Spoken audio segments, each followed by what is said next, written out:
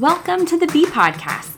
The mission of the Bee is to create an inspiring platform for all women of every age group to have meaningful conversations with the intent to genuinely understand each other's journey, to listen to stories similar and different than our own, engage in each other's triumphs and failures, hear and validate one another on the separate, unique journeys we have traveled, the loss we have endured, the joy we have encountered, and the reason behind the lessons we have learned. Bees symbolize community, personal growth, and power. And that is what we aim to do here. Create community, foster growth, and empower women. I'm Cami Milliken, and this is the Bee Podcast. Thanks for tuning into this week's episode of the Bee Podcast. We are only 2 episodes away from wrapping up our very first season on the Bee, but don't worry, we'll be back in February with more great interviews and conversations you love. Hillary LaPointe is a former high school athlete, a current mom, teacher, wife, and friend. As Hillary found herself struggling to keep up with her routine after her college career in sports ended, she gained clarity in what athleticism and healthy living really is. Struggling with her diet, Hillary found the balance she'd been searching for by fueling her body for health. Today, she's going to discuss her journey to finding the best version of health and her mission to run a marathon and finish in her best time. Join me today in listening to Hillary's sweet, feel-good story. Hi, everyone. I'm here with Hillary LaPointe. Hillary, thank you so much for agreeing to share your unique experience. I am just in awe of your ability and your endurance in running marathons. I'm so excited to talk to you. How are you? I am good. Thank you so much for having me. I'm really excited about this conversation because I think a lot of us are capable of doing things more than what we think we're capable of doing, but then we just have a hard time pushing ourselves to that limit of, uncomfortability, if that's even a word, in doing those things. So let's dive right in. Tell us a little bit about who you are.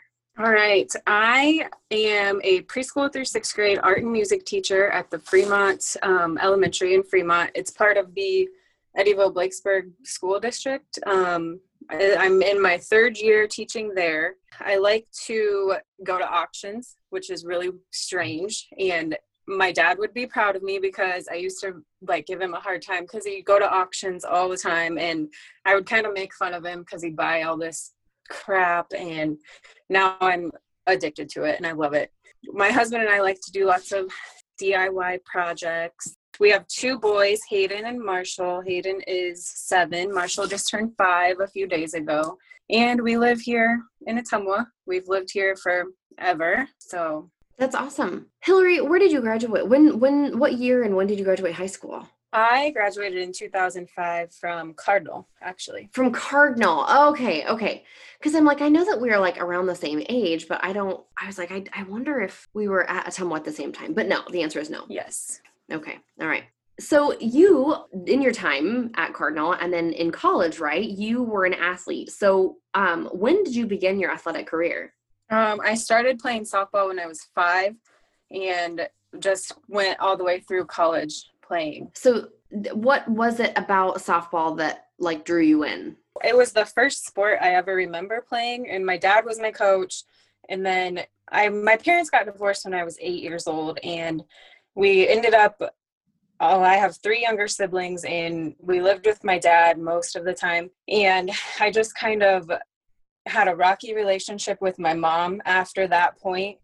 And my siblings would go to my mom on the weekends or every other weekend, but I would stay with my dad. So I really put my heart and my soul into softball. And we traveled all over the place, just my dad and I, and it just was my go-to escape from all the realities that was going on in my little world. Yeah, your saving grace. Yeah. Mm-hmm. That's really cool that you had that, but then you also you were able to share that with your father as well. Mm-hmm. So you started it at age 5 and you played softball. Is there any other sport that you played that you particularly loved, or was it you were totally dead set on softball?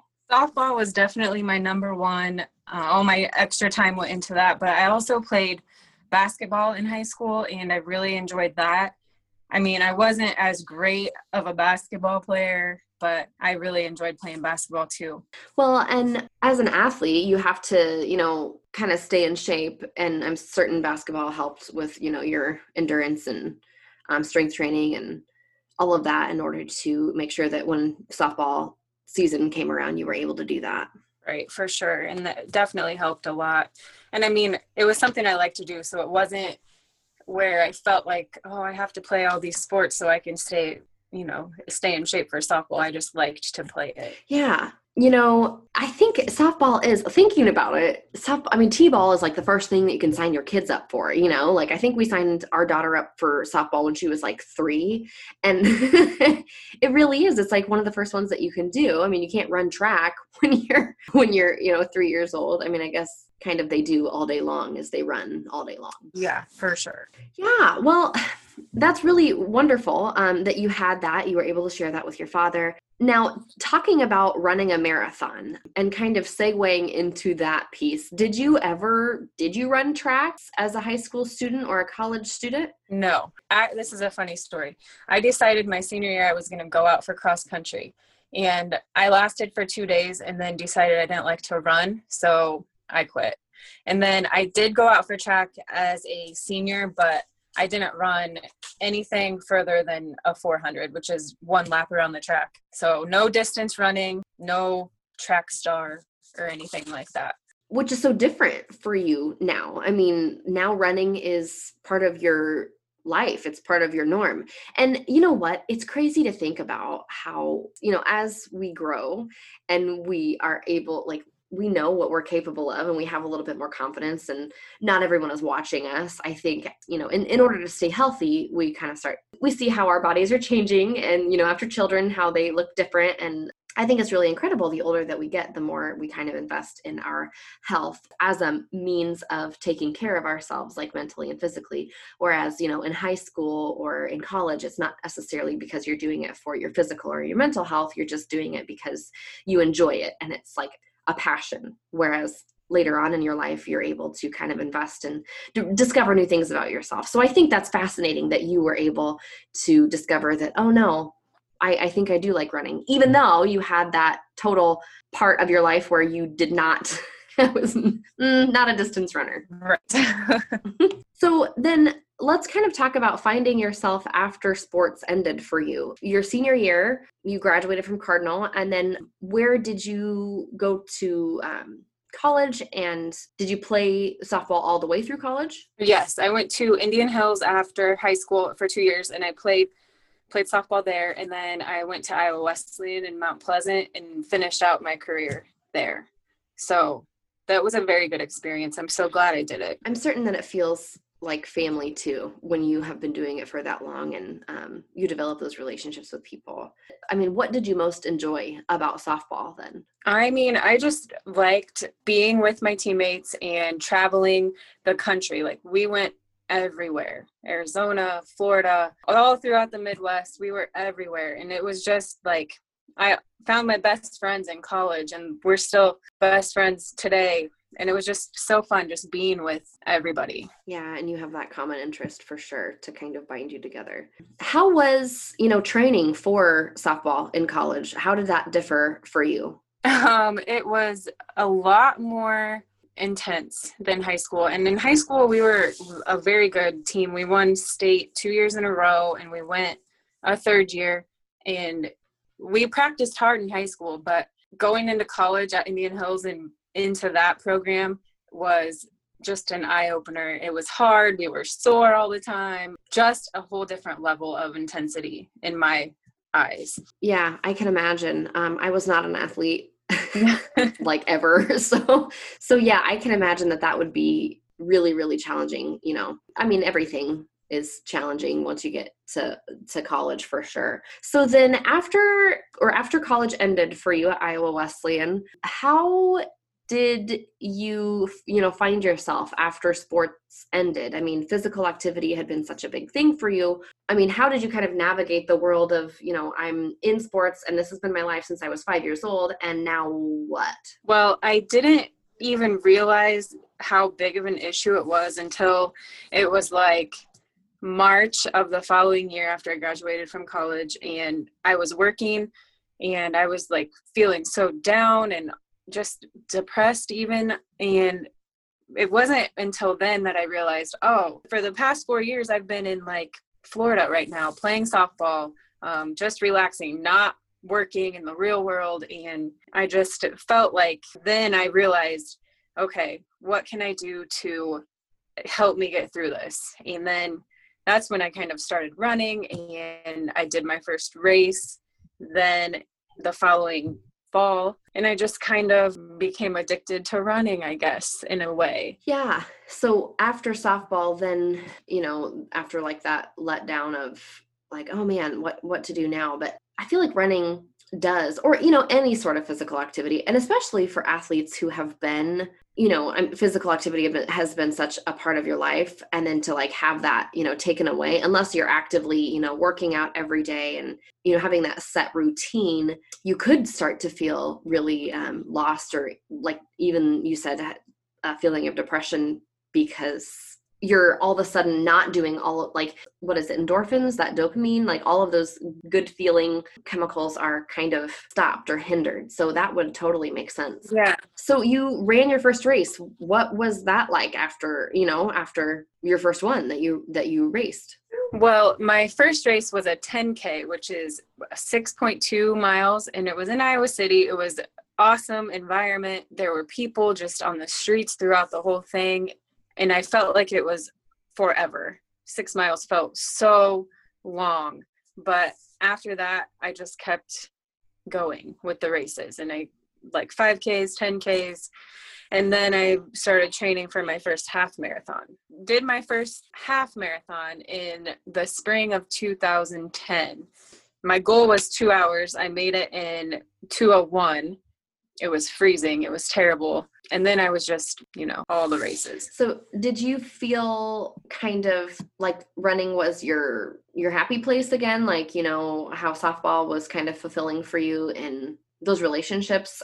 Running is, a single sport. I mean, it's not like a team sport necessarily. I mean, cross country is, but you know what I'm saying? Like track is not necessarily a team sport, or running, I guess. So did you start to feel like this was kind of filling that void for you? Yeah, for sure. I mean, I've always been a competitor, and then it was a little different because I did have to start, competing really with myself. And running is a very lonely sport, especially long distances. But yeah, it did fill the void of not playing softball anymore. Well, and this, I've been following you for the most recent marathon that you ran, and like in following you, I was really encouraged and inspired by, like, you're talking about competing with yourself, and that's got to be really hard because that's up in your mental space. And you would post every day like, this is what I did, and here was my time, and here's how I felt about it. And I really loved your transparency about the entire training, and we'll get to that in a second. But can you talk a little bit more about competing with yourself? Like, I mean, from the beginning of your career in racing, like your first race was a 10K, to now, like, tell us about that headspace of competing with yourself and getting down on yourself, but then also granting yourself grace. Okay, so when I first started in 2010, I was 23 years old. So I was young, and I was just doing it to do it. I really didn't have to. I mean, it was hard. Some of it was hard, but if I just didn't want to do it, I just didn't do it. I just stopped. And now, throughout the past few years, I'm more confident in myself, and just knowing that I can do anything that I put my mind to. My mind is going to stop me before my body stops me. And that's where I really have to dig deep within my brain and not quitting. Like, don't quit on yourself. You can do it. I do a lot of personal development, a lot of self-talk, especially when I'm running. And that's just really the difference between when my 23-year-old self would quit all the time. Like, I'd run a couple miles and then just stop. Whereas now I am going to push through the hard. I'm going to push through the pain, and I'm not going to stop until I'm done. So I don't run those long distances. I think the longest I've ever run is like 8 miles, like in one setting. And I thought that was it for me. And I remember like crying, but I kept going. Like, did you have miles where you just like cried and ran through it? Oh yes. One that comes to mind is I was doing a 16-mile training run on a Saturday, and it was summer, it was hot, and we live on gravel roads. So it was I decided to do it on gravel for some reason. I don't know, but it was the hardest run of this whole training program. And I remember just tears were coming down my face and I was crying, and I made it, but it took me a long time. And that was even harder than running the whole 26.2 miles. It was just terrible. I had to walk. Do you think it was a combination of your mental capacity, at that point, physical pain of it and mental? Yeah, definitely. And it was just hard because there's hills out here by my house, and it was just going back and forth so many times, and I was hurt. My feet were hurting, my ankles were hurting. I just wanted to give up, but I didn't. Yeah. I mean, again, the older we get, the more we're like, nope, you get a little more determined. You get a little more hard on yourself, and because you know that you're capable of doing things. Because, I mean, even after having children, I mean, I don't know about you, but after I had all of my babies, I was like, I can literally do anything right now. I could like pick up a car. I'm so capable of so many things. Like, you have these realizations that you're more able to do those things than you think. So you often talk about what life was like before you started investing in yourself and your health and your well-being. Can you talk about what caused that shift in your mind of your first marathon compared to this one? In my following you, because I follow you and I love following you and watching you, you had talked about how the differences in your diet and your training. Can you talk about those differences? Yeah. So my first marathon, I was 23 years old. I was young, still in the party phase of my life. And I would just eat whatever I wanted, drink whatever I wanted, and not care really. And I would go out and I'd run, and then I would eat like everything or not. I don't even know, but I just remember just not taking it seriously. Like, I had so many unhealthy habits, and I don't know. I was young. I guess I had a Timex watch. It didn't track miles or distance or anything. So for my training, I would just estimate how many hours I should run for. And that's what I did. I mean, how did your diet change this time around? Like, what did you do this time that was more deliberate? So I mostly like to stick with like a lower carb, higher protein diet for the most part. But as my training I got deeper into it, I would incorporate more carbohydrates and make sure I was drinking all the water and getting nutrition basically, rather than eating Cheetos or chips or whatever. And it made a huge difference in my training. And especially the longer runs that I had to do, I would make sure I would eat carbs the night before, and then it would help me to get through those longer distances the next day. So your relationship with food, has it always been, talk about your relationship with food for a second, because I want to hear the things from you, because I know that it's kind of been tumultuous a little bit. Mm-hmm. Okay. When I was a senior in high school was the first time I ever stepped on a scale, and it was during basketball season. I was mortified at what it said, and it wasn't even that bad looking back. But from that day in January until I graduated in May, I lost 22 pounds. I did not eat. I didn't eat breakfast. I would sit in the classroom at lunch with my head down, or I'd eat a hard-boiled egg. And then I might eat a few crackers at night for those 5 months or however long it was.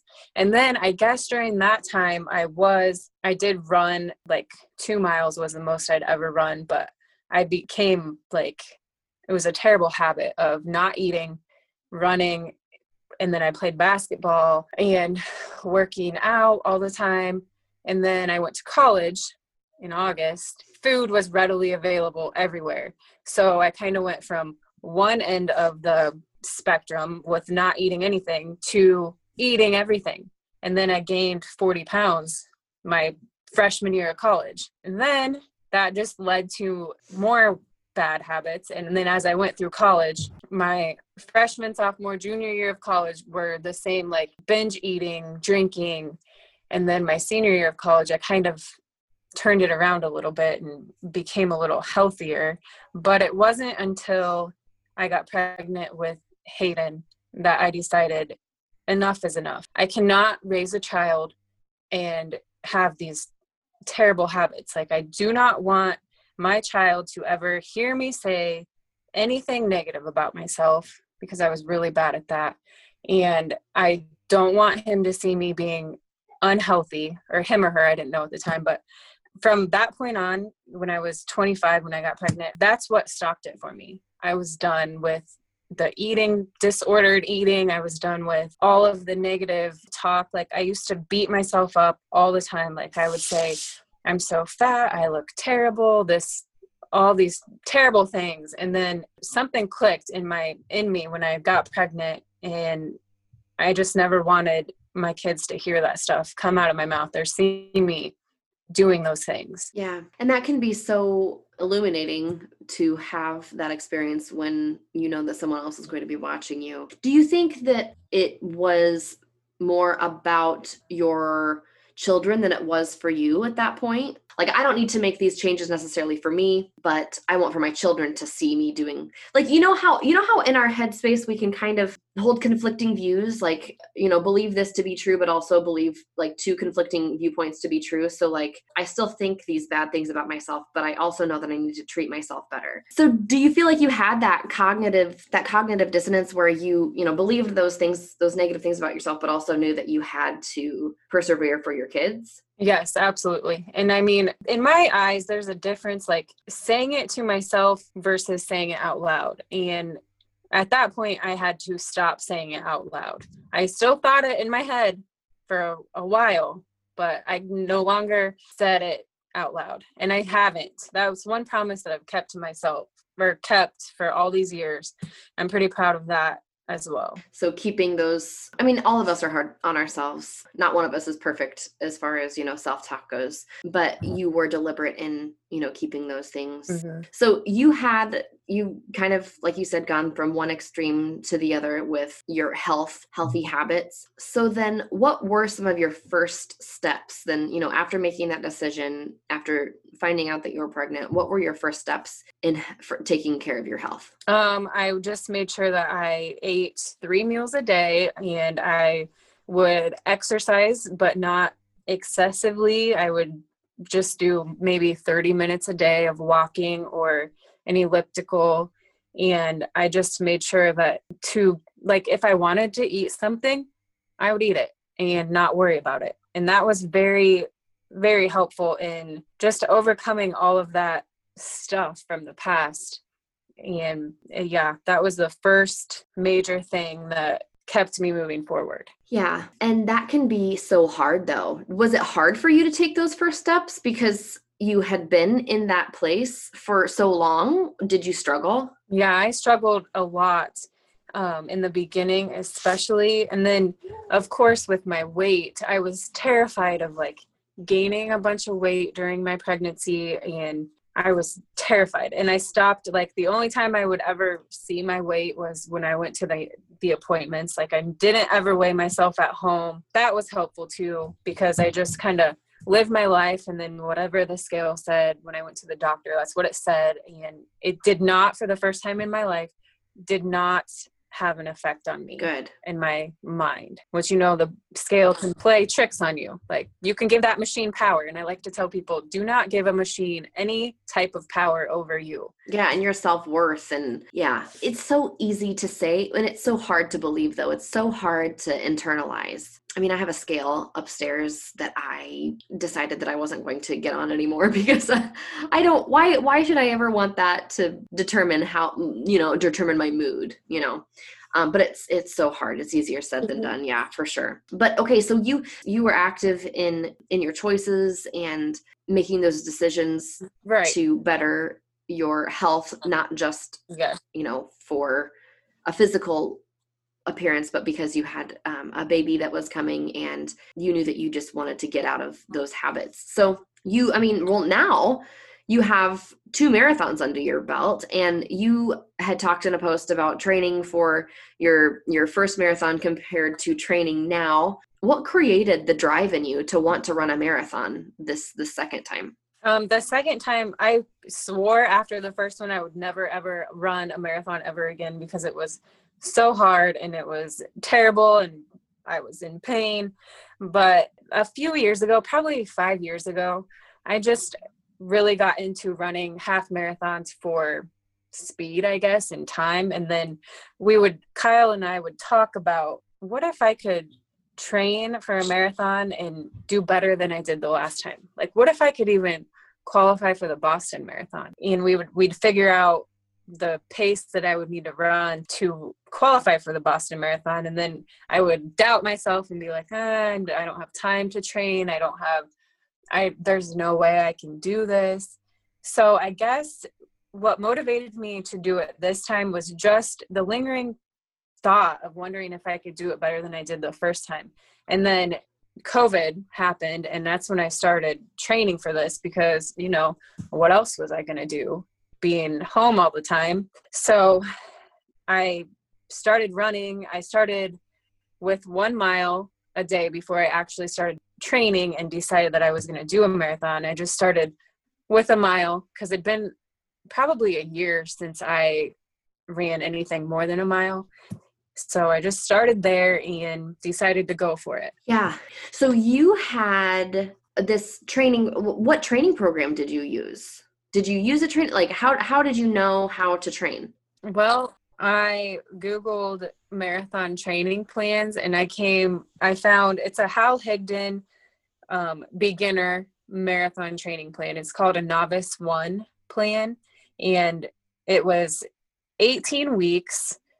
And it looked doable to me. So I just took that, and there was no speed work, no tempo runs, no anything. It was just distance, 100%, just focus on running the distance. And that's what my main goal was when I started. I didn't have any, crazy goals. I just wanted to see if I could do it better than the first time. So yeah, you're running and it takes a long time, these long runs. So just for anyone who's listening who isn't familiar with training for a marathon, how much time did you carve out of your week for training?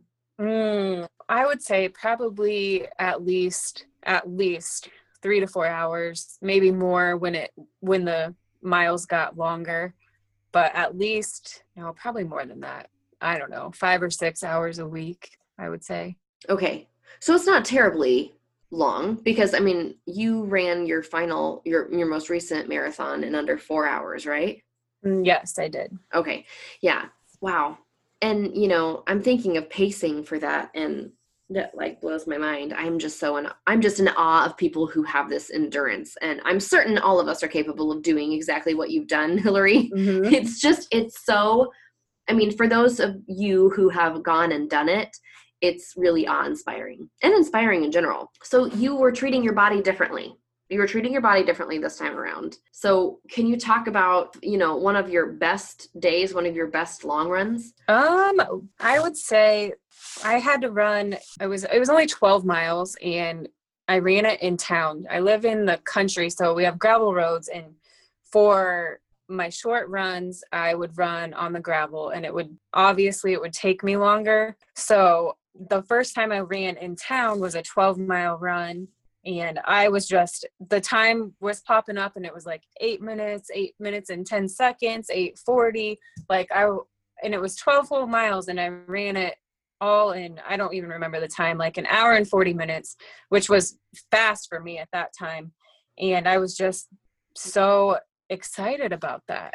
Yeah. And when you have those experiences, you definitely it just gives you more fuel to keep going and training for sure. Mm-hmm. So you do have 2 children. So in your training for this, I know that mom guilt is real. So did you ever feel guilty for taking that time to train for this? Actually, I have felt guilty for, working out forever, but I didn't this time. I would wake up well before they wake up in the morning, and I would be done most of the time before they even got up. So it took some sacrifices for me, like waking up at 4:45 in the morning all summer long, every Saturday, was not ideal, but it helped. It didn't take any time away from my family. So no, I didn't really feel guilty in that sense. Because you weren't taking any time away from the kids that you normally would, or your husband.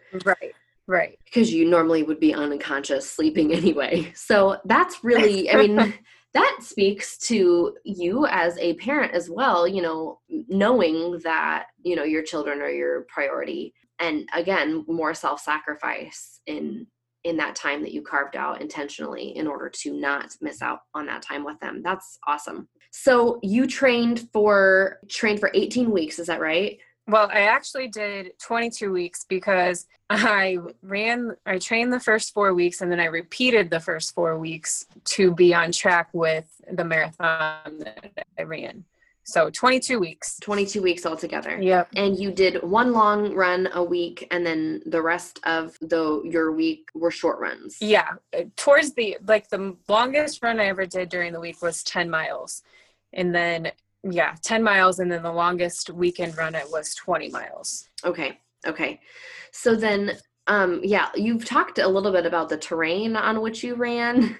So you ran on gravel at times, you ran on pavement at times. Do you think that training on gravel or, you know, hilly terrain was something that benefited you as far as endurance? Yeah, now it definitely benefited me because when I'm going through it, running on those rocks, and then I have this hill right outside my house, and it's a half-mile loop. So I'd come out my driveway, run up the hill, run back to my driveway, and that was half a mile. And I did that over and over and over and over again.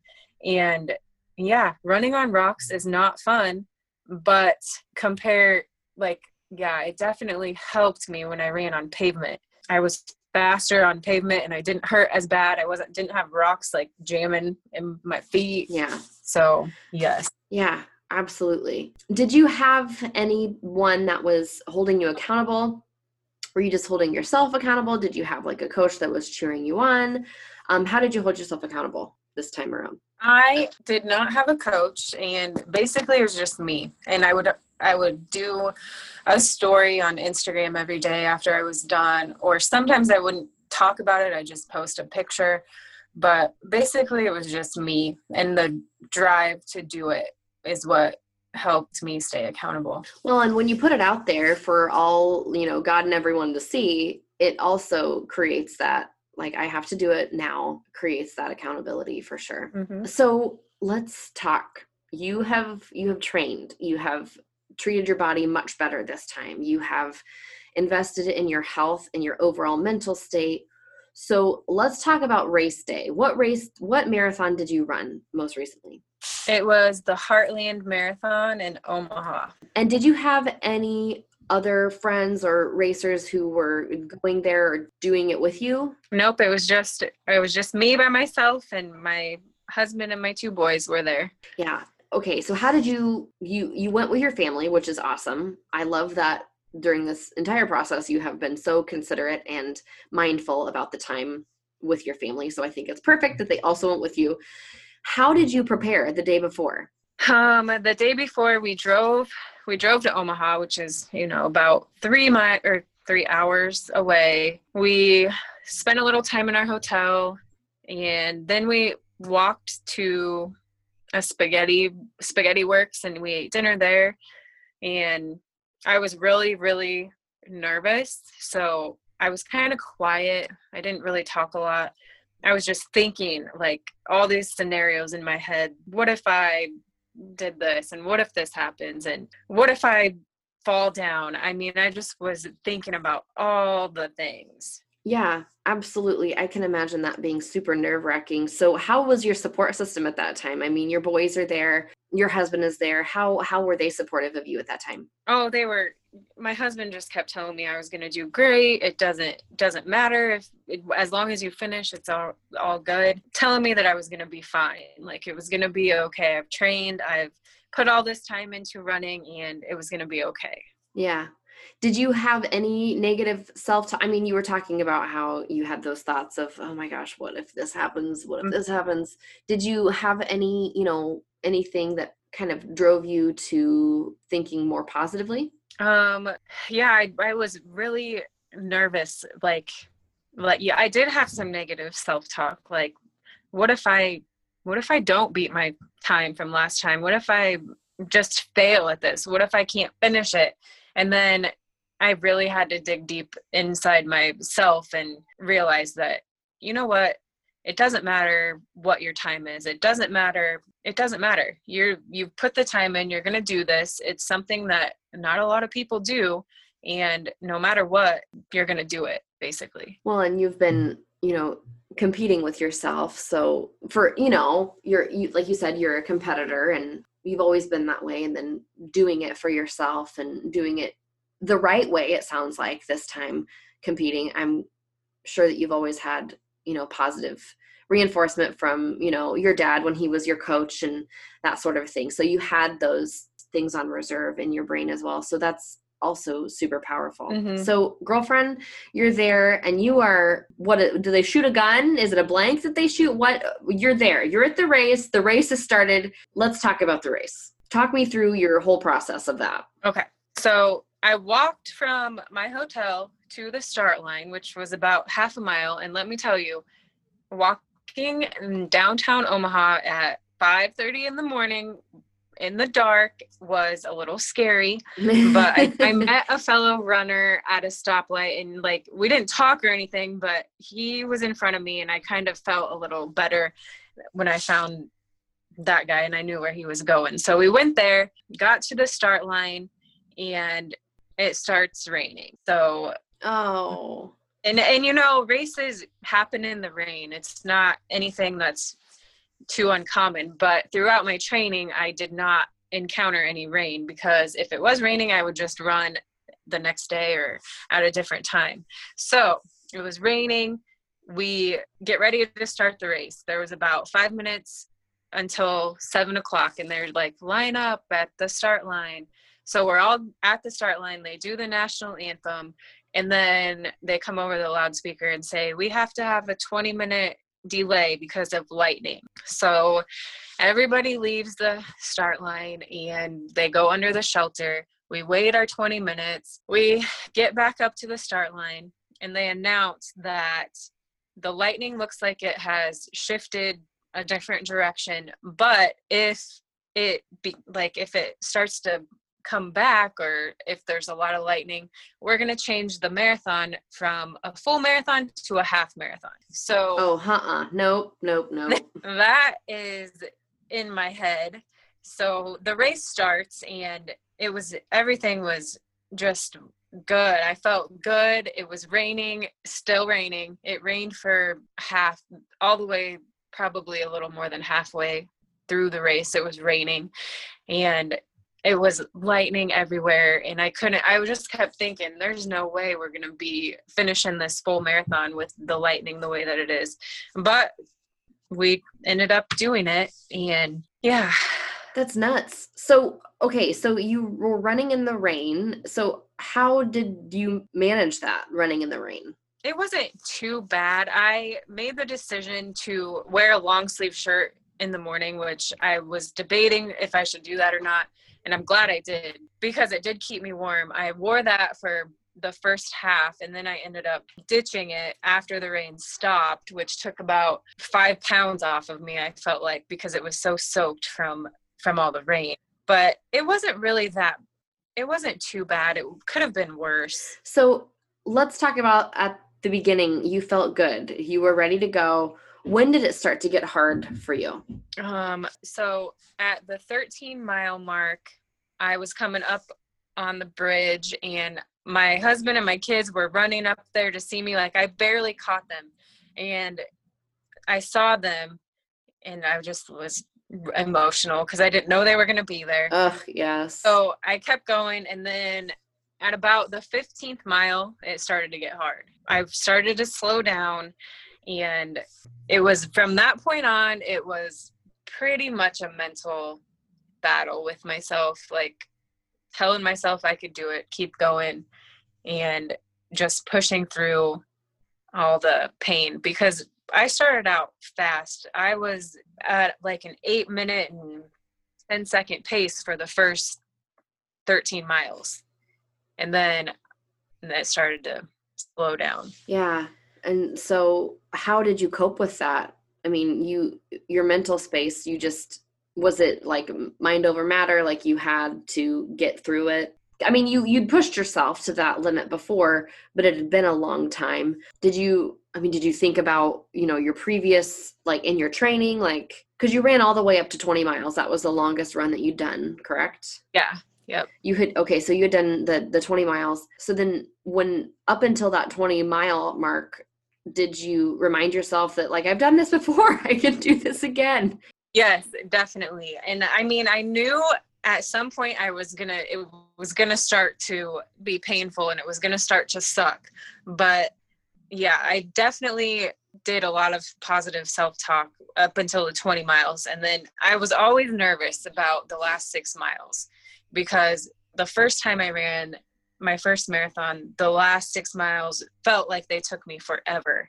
And I just had to get there. And then, so I got to mile 20 and then it really, really started to get a little painful. But yeah, I made it. It was about the 23rd mile. I got a horrible cramp in my left leg that I've never felt before. It was the most painful thing I've ever felt. And people probably thought I was crazy because I was talking out loud to myself, like, don't you stop, do not stop now. You cannot stop, keep going. And I kept going and it hurt me for a good half mile. And then it subsided a little bit and I was able to finish without having that cramp in my leg, but I don't know where that came from. It was terrible. Oh man. Yeah. And right at the end to really like punch you in the gut, like right at the very end when things are probably their hardest anyway. So how did you feel as you were approaching the end? What did that look like for you? Well, I was feeling terrible and I was just ready to be done with it. And Kyle was texting me what the clock was saying on the big thing at the finish line. And he was telling me, go, keep going. You can do it. You can beat 4 hours. And I just kept going. I felt the last few miles were bad.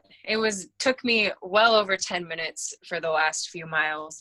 And yeah, I felt terrible. But when I finished, I felt amazing. Like it was the best feeling in the world. Yeah. Yeah. How did you feel as you were, approaching the finish line? I knew I was going to make it in under 4 hours. And that was, my only goal was to do better than I did the last time.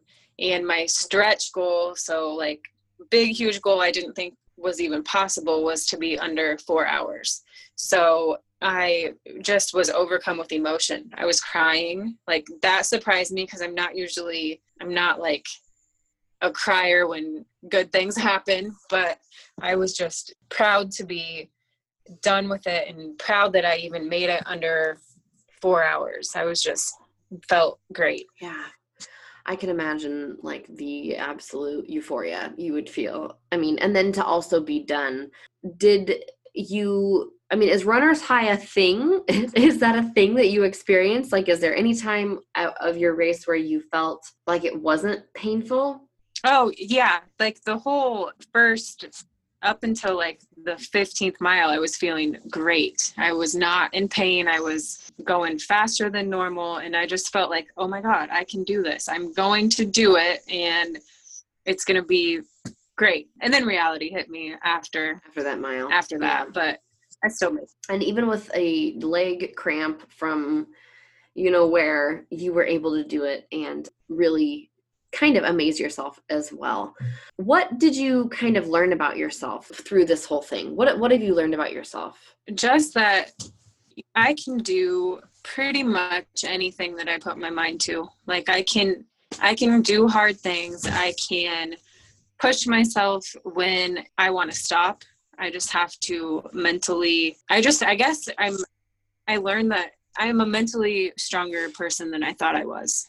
Like I can do anything. And, I think that lapses over into other aspects of our lives too. When life gets hard, I think sometimes we think that we just can't go on and we can't do these hard things. So, with something that's physical, for you to have that realization that, I am capable of doing this, and it is a mental battle, running and training, and I'm capable of doing these hard things. I think that's really, really powerful, and a nice boost for your ego too, of course, right? Right, for sure. Yeah, to be able to do that. So Hillary, what advice would you have for someone who's training for a marathon or some sort of physical task that is this substantial? I would say just keep going. Even if you feel like you aren't getting anywhere, keep going, keep doing the training, and take care of yourself. I mean, if you feel like you need a break, your body needs a break, definitely listen to it,